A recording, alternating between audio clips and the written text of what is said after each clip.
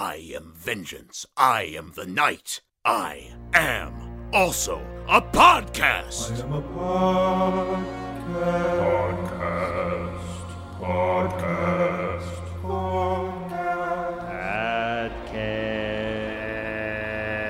Whoa! It's a show. It's a show. Audio only, though. What is it about? If you have time, I can tell you that it is a podcast about Batman, a Batman podcast. What did you want me to say in this part? It's a show. Yeah. Yeah! I am a podcast. Whoa! Hey! Interviews with fans and people who worked on the show. Podcast.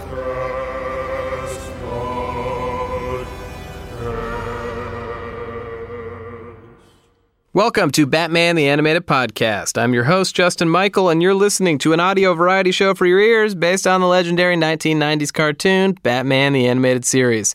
Today's sponsor, Absolutely Disgusting Apartments. Do you like your apartments full of garbage and cockroaches and old donuts? Well, buy an Absolutely Disgusting Apartment. That's it.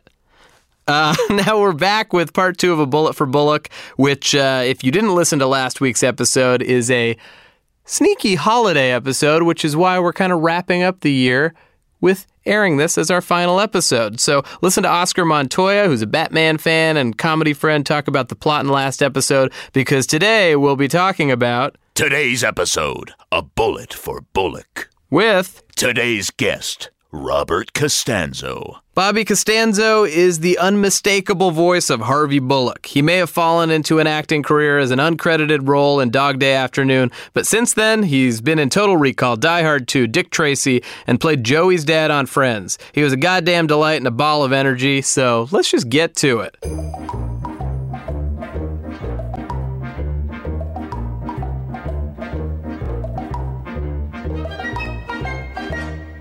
Well, I'm sitting down with Bobby Costanzo. Right. This is a real dream come true for me. The real Costanzo, not like the guy in Seinfeld. No. He's Costanza. Yeah. He's got an A. He's got an A. I got to know. He's Jewish. I'm Neapolitan. Oh, okay, cool. You know. Well, I am a combination of both of those worlds. Oh, are you? You're Jewish and Italian. I'm a Jew-Italian, yeah. You're a Jew-Italian. Jew-Italian, as they say. Yeah. So I have, very feisty parents. No doubt. Led to you being an artist. Well, I'm so excited because I'm a huge fan of Harvey Bullock and Thank you as an actor. Oh, thank you. It's so nice. Thank you. So I wanted to chat with you about your experience on the show, but also, about your career in general, how you got started. Yeah. Well, how I got started, again, the real start, actually, in my late 20s, I always thought, now that I look back, I said, I was the raconteur of the crowd, of our group of Italian misfits who would go out on the weekends to pick up babes, usually unsuccessfully, back in the, sexually suppressed 50s, 60s, and 70s. And I would always have a lot of colorful stories the morning after, like, as Rodney Dangerfield said, wrongly, Italian guys always get laid, But our crowd didn't as much. So we had a lot of funny stories, and I was sort of the raconteur. So, and I was always sort of funny. So, but I got a degree in business, was in the textile world, and went down to a sales meeting in the Carolinas. And long story short, I shot a few quail on the ground, decidedly not the cool thing to do. So they roasted me that night. This leads up to how I sort of got into acting, oddly enough. Quail hunting. I was thinking of putting a one-man show together and saying quail hunting, which is sort of an obscure comment, but having killed those quail, they gave me an Audubon Society award that night for cruelty to birds. And I sort of topped everybody. They tried to roast me. And the chairman of the board of our company, Robert Levinson, kind of an impressive guy, we happened to come home back to New York. I was in his limo. He dropped me off. He said, Costanzo, you're very funny. Have you ever thought of show business? And I thought, this guy's impressive. There's something about him. This is like maybe a a moment in my life. And sure enough, a few days later, I went over to Strasbourg to the Institute and took a class. So it was just like that? Just like that. I mean, I think I was sort of primed for it, but that kind of goosed me into it. And I said, this isn't bad. You know, women who wouldn't even look at me were saying, come up to my apartment and let's rehearse Medea. Yeah, fuck yeah. You know, I was like a real street guy then. Not that I'm exactly a boulevard guy now, but I was. So anyway, that's sort of how it started. And then from there, I said, this is my thing to do in life. And I basically quit the textile thing, started bartending to make some money, and booked a few commercials.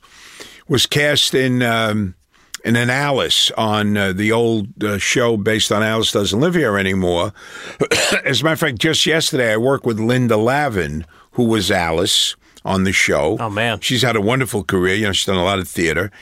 And I reunited with her yesterday. I did a guest shot on a new show for CBS this fall called 9JKL, which is about sort of a mama's boy, Mark Feuerstein, who used to be on Royal Pains. I tell you, I'm like the Italian Kevin Bacon. And Feuerstein and he did a series in 98. And I was a guest star on that. And this thing is ironically somewhat based on his own parents, this 9JKL. Uh-huh. And I had dinner with him and his parents, who asked me to give their young son advice back then.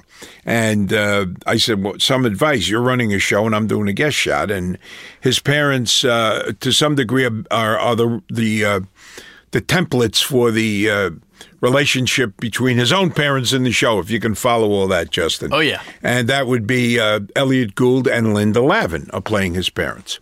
So that's the way life kind of comes full circle. But so I did Alice, came out here, and basically have been here since the late 70s.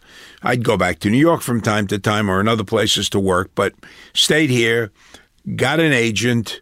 Linda actually took me around a little bit at Warner Brothers, met some other people, started doing mostly sitcoms.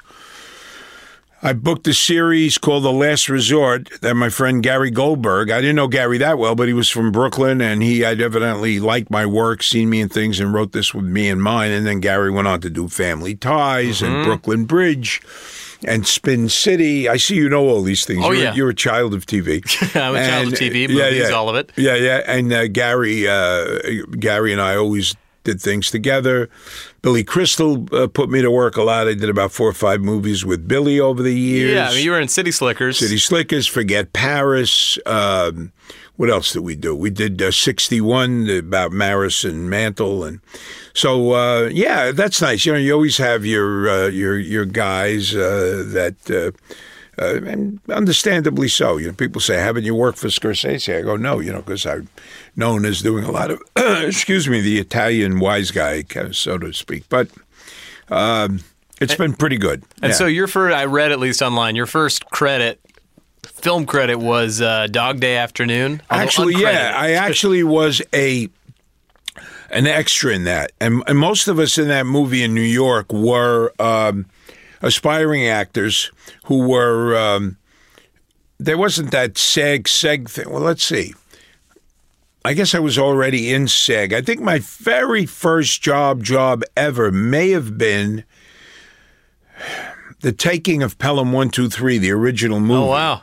And because I did some special business as an extra, they were able to get me into SAG. I remember borrowing about $300. That's what it was then. So then I was a SAG member. So we did extra work. But most of us on that job, a lot of guys that came out here and we got to know each other and work together were like extras in that. Although they used me in an anthology of 70s movies, they used my close-up from Dog Day. Huh. And I got paid for it. That was great. That was nice. Even though you're right. I think my first speaking role could have been Saturday Night Fever, or I think it was Saturday Night Fever. Speaking role, yeah. Yeah, I mean, I feel like you've had such a varied career. Like, you've gotten to pop up in like so many famous movies, so many like successful movies, TV shows. Yeah. You know, you're like Total Recall and Die Hard. Total Recall, Die Hard. There was that run where I did all those movies. I think I got featured on Gosh, one of those sort of TMZ type shows back then about who's the most successful actor in Hollywood. Is he, is he Bruce Willis? No, he's Bobby Costanzo, because I was in all these movies that sort of came out one after another. Yeah. Total Recall, and like you said, Dick Tracy, yeah. And then I did a lot of indie films, and then I guess NYPD Blue, I was in the first season, and Joey's Father and Friends. And Yeah. Guest Shots. Yeah, it's been a pretty good run, and I always just miss sometimes. Like I did Charlie Grace with Mark Harmon, and then Mark went on to do NCIS, which is still on the air for a dozen years. So, Yeah, you never know. dollar, what they say, a dollar short, right? A day late, a dollar short. That's me, But Well, for Detective Bullock, switch gears to your voiceover career, which isn't limited to Batman, but I feel like that's... Yeah, that's been the big one. And Hercules, I did a sort of what happened in Hercules. All the people that did the movie were asked if they wanted to reprise their role, and Tate Donovan did. Bobcat Goldthwait, I think, Jimmy Woods, and Danny didn't want to do it, so I did Philoctetes. So that great. was a good one. I've done some other voiceover stuff. I've done some video games. Voiceover started actually Abrams Rubloff back in the 90s. I hadn't even thought about voiceovers. They brought me in, and they asked if they could represent me. Jeff, great guy. And they started bringing me in, and I started doing radio stuff and all. And then I've never been one of the, legends of cartoons, some of those guys like Kevin Richardson, Melanie Chardoff.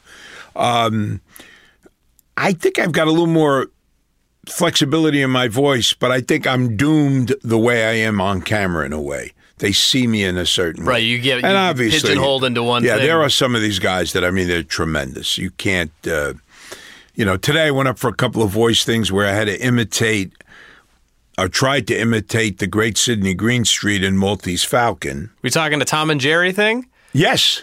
I auditioned Did you for go the in on same it? thing today. For that role? Peter Lorre. You went for the Peter Lorre, Yeah. which I was thinking of doing. It's funny. I was thinking of doing that, and I thought I could do Peter Lorre, but I think Peter Lorre, the thing I just did for you is my sort of bad attempt at nightclub comics doing Peter Lorre. I mean, that's all I have. Yeah. Yes. Yeah, that's good. It'd be funny if we both get it. Oh, I mean, that'd be a dream. Right. And then I did there's another show called Tangled. Uh-huh. And Based on they the Disney wanted movie. they wanted me to do almost a dead-on impression of a character who's entangled in another project of theirs. And why they didn't use that other guy, I don't know. But I tried to literally mimic it. So I don't know. Well, and you were, this was off mic. We were talking about, you went in for Bullock. Yeah, that was something recently, or maybe 6 months ago or so. And the character was like like something like Schwarzenegger crossed with some futuristic iRobot thing. I don't know. So I'm not sure about that. Well, it is wild to me. Yeah. How much of a staple that character became, because, it's one of those things that could be a side character that I think was developed so much because they seem to love you on the show. Yeah. And you bring a real humanity to this, Oh, great. this guy. Thank you. Thank you. And I think it's hard in a 22-minute show. Especially a cartoon about Batman, to actually get a side character that's not a super villain in there. Yeah. How did you get the job initially? I think simply auditioned for it. Trying to think. I think I had a call back, and then Andrea hired me, and she's wonderful. You probably know her. Yeah, Andrea Romano, the voice director, casting director. We always had a lot of fun with her. And one of the things she did, she liked to hire actors as opposed to voice people, She'd have a guys, Ed Asner would come in, Ron Perlman. And, most of us, I think I pretty early figured out when you're obviously not on camera that you've got to really use your voice. And to some actors, that's kind of anathema. They think, oh my God, I can't fake it or indicate it or sort of spell it out. They want to internalize more. And that doesn't work too well. Even though she hired actors, I think we somehow incorporated, our ideas of what a character was and how to do it, but also, knew how to use the mic. Yeah, I mean, it's an instrument, and yeah. I think there is a heightened quality to it. It doesn't mean it's less Exactly. of an acting gig. A But heightened quality. yeah, I think there is a fear that it's like, well, that's overacting. It's like, no, it's different. No, it's not. It's different. And that's part of being a good actor, being flexible. There's another actor I know that I did a series with years ago. I'd rather not say his name. He's a wonderful film actor, but he never got the 4-camera, multi-camera thing. Mm-hmm. He kept internalizing and just never popped it out a little more, theatricalized it, if you will. What is it like for you? How do you switch gears from, the different kind of forms I think that you take? just do it. I mean, I just... I think one of the problems I sometimes have, like when I did the video game Mafia 1 and 2, I had to do a bit of screaming in that, and I always, I know that's been a thing in negotiations with the community. Try to keep it in your mask so that you don't destroy your vocal cords. Right. And it took me a while to figure that one out because I kept wanting to do it from my balls, so to speak. And that can wear on your balls and your larynx. Oh, yeah, they're both going to go. They're both going to go, right. And you do a lot. So you're doing well with your voice career? On my way up. What are you getting mostly? Mostly comedy stuff. Yeah. Yeah, so, broader, zanier kind of comedy stuff.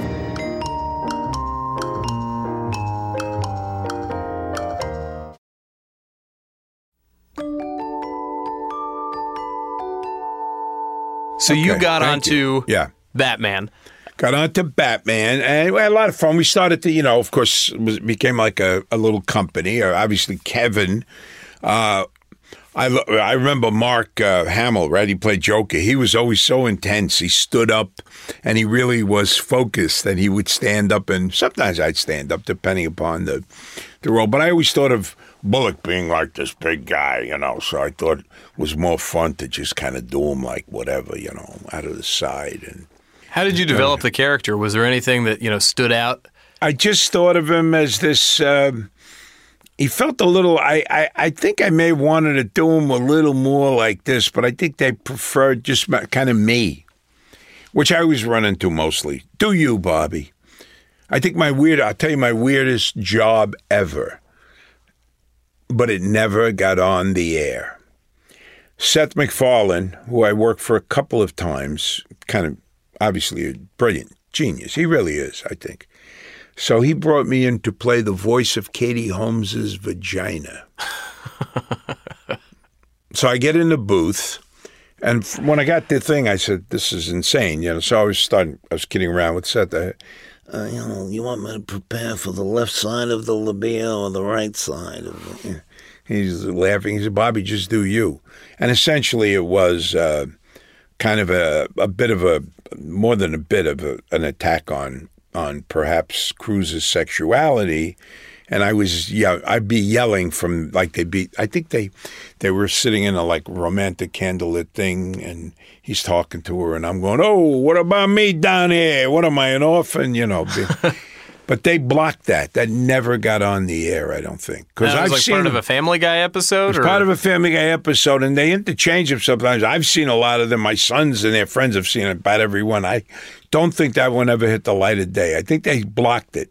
They can do that, I guess. Yeah, certain jokes just won't make it past. Yeah, and he goes, sometimes you know how far he goes. Oh, yeah, he goes. Seth. Have you ever worked with him? No. I love his movies. Ted was good. Ted, and the sequel wasn't bad. The Western thing, I don't know, but it's still, the guy is him, and he can sing. Yeah, he loves crooning. He was good when they did that Sinatra tribute a couple of years ago at the Bowl, being a big Frank guy myself, and I do a little Frank, but he was He's real good. Yeah, I think you have such a good sense of comedy. I think so. Thank you. Yeah. You really brought it to the character, at least what was it like having this enduring character from 1992 through... Those were the years, right? In the 90s. At least the early 2000s. They kept bringing, Bullock came back and redesigned the show. And then there was some, we did a couple of No, those were more the Disney things with DeVito. We did the ancillary stuff and things. No, that was more doing the Philoctetes character, the Hercules. That's right. Batman, although I think we did a movie of the You did. week. You did Mask of the We did Phantasm. Mask of the which Phantasm. actually came out theatrically. Yeah. Oh, okay. Yeah, which you were a big part of that movie. That character, I think, got a chance to shine. You got to kind of play a bit of a spotlight villain, a foil for it. Yeah, Was there any sort of, do you have any memories of experiences in the booth or?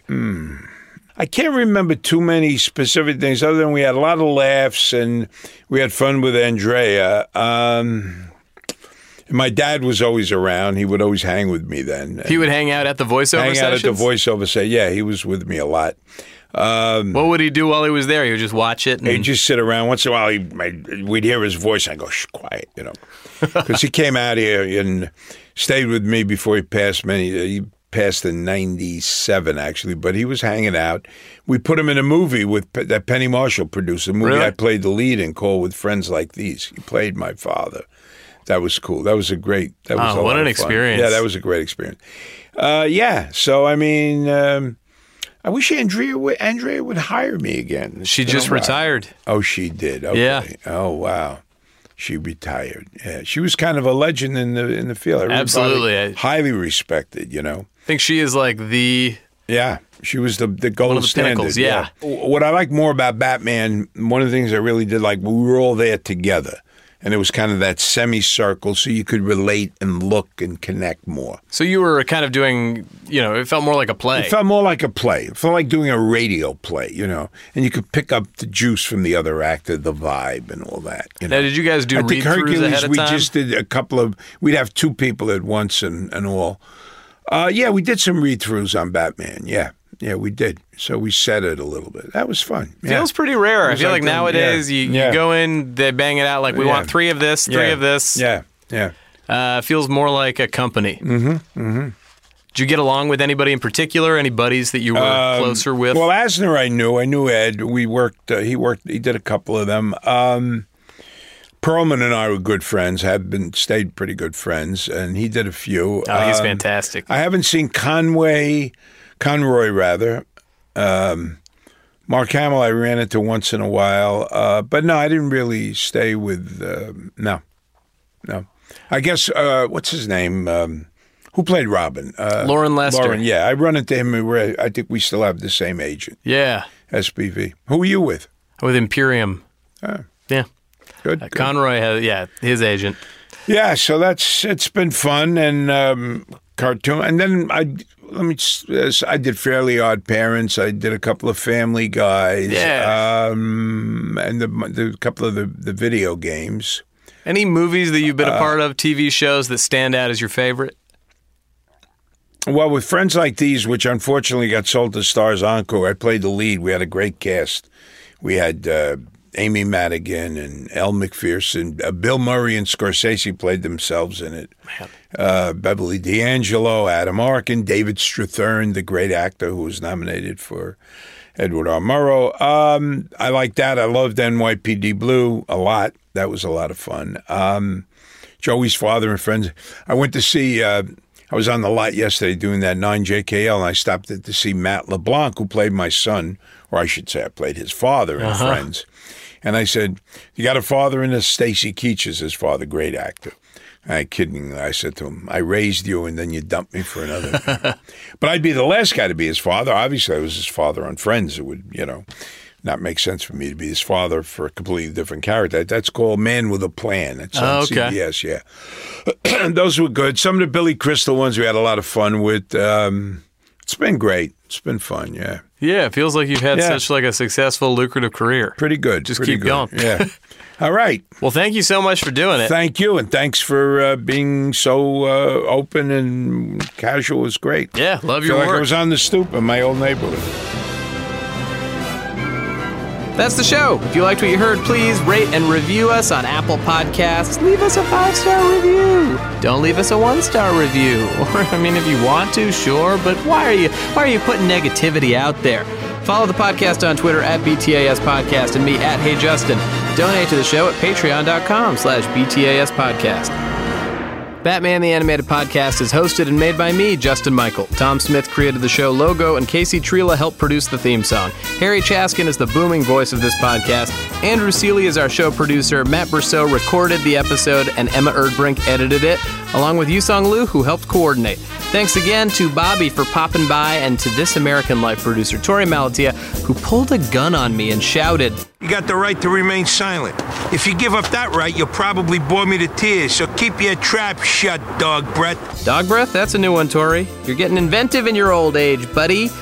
Anyway, guys, have a wonderful holiday and happy rest of the year. I've got some exciting stuff planned for 2018, so stay tuned for more Batman the Animated Podcast in the new year.